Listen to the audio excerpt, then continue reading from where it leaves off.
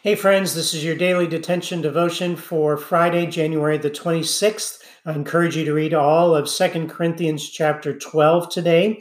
This chapter is about the strength of weakness.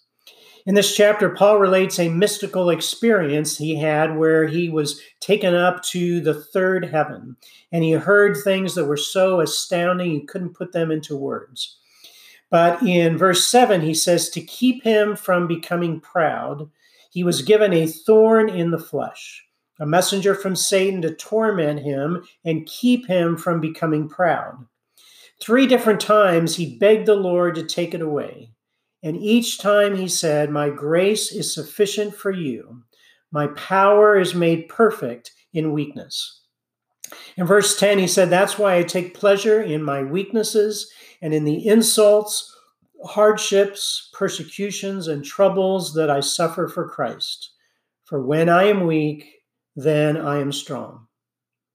Paul prayed to God, and what he asked for, God said, no, I'm not giving you what you asked for. I'm going to give you something better. God doesn't always give us what we ask for when we pray, but he does always give us what is best. Paul didn't know what was best for his situation, and neither do we. And he discovered that what he really needed was not for this pain to be taken away from his life, but to know that the power of God was at work in him, and that when he was weak, then he was strong. Are you feeling weak today?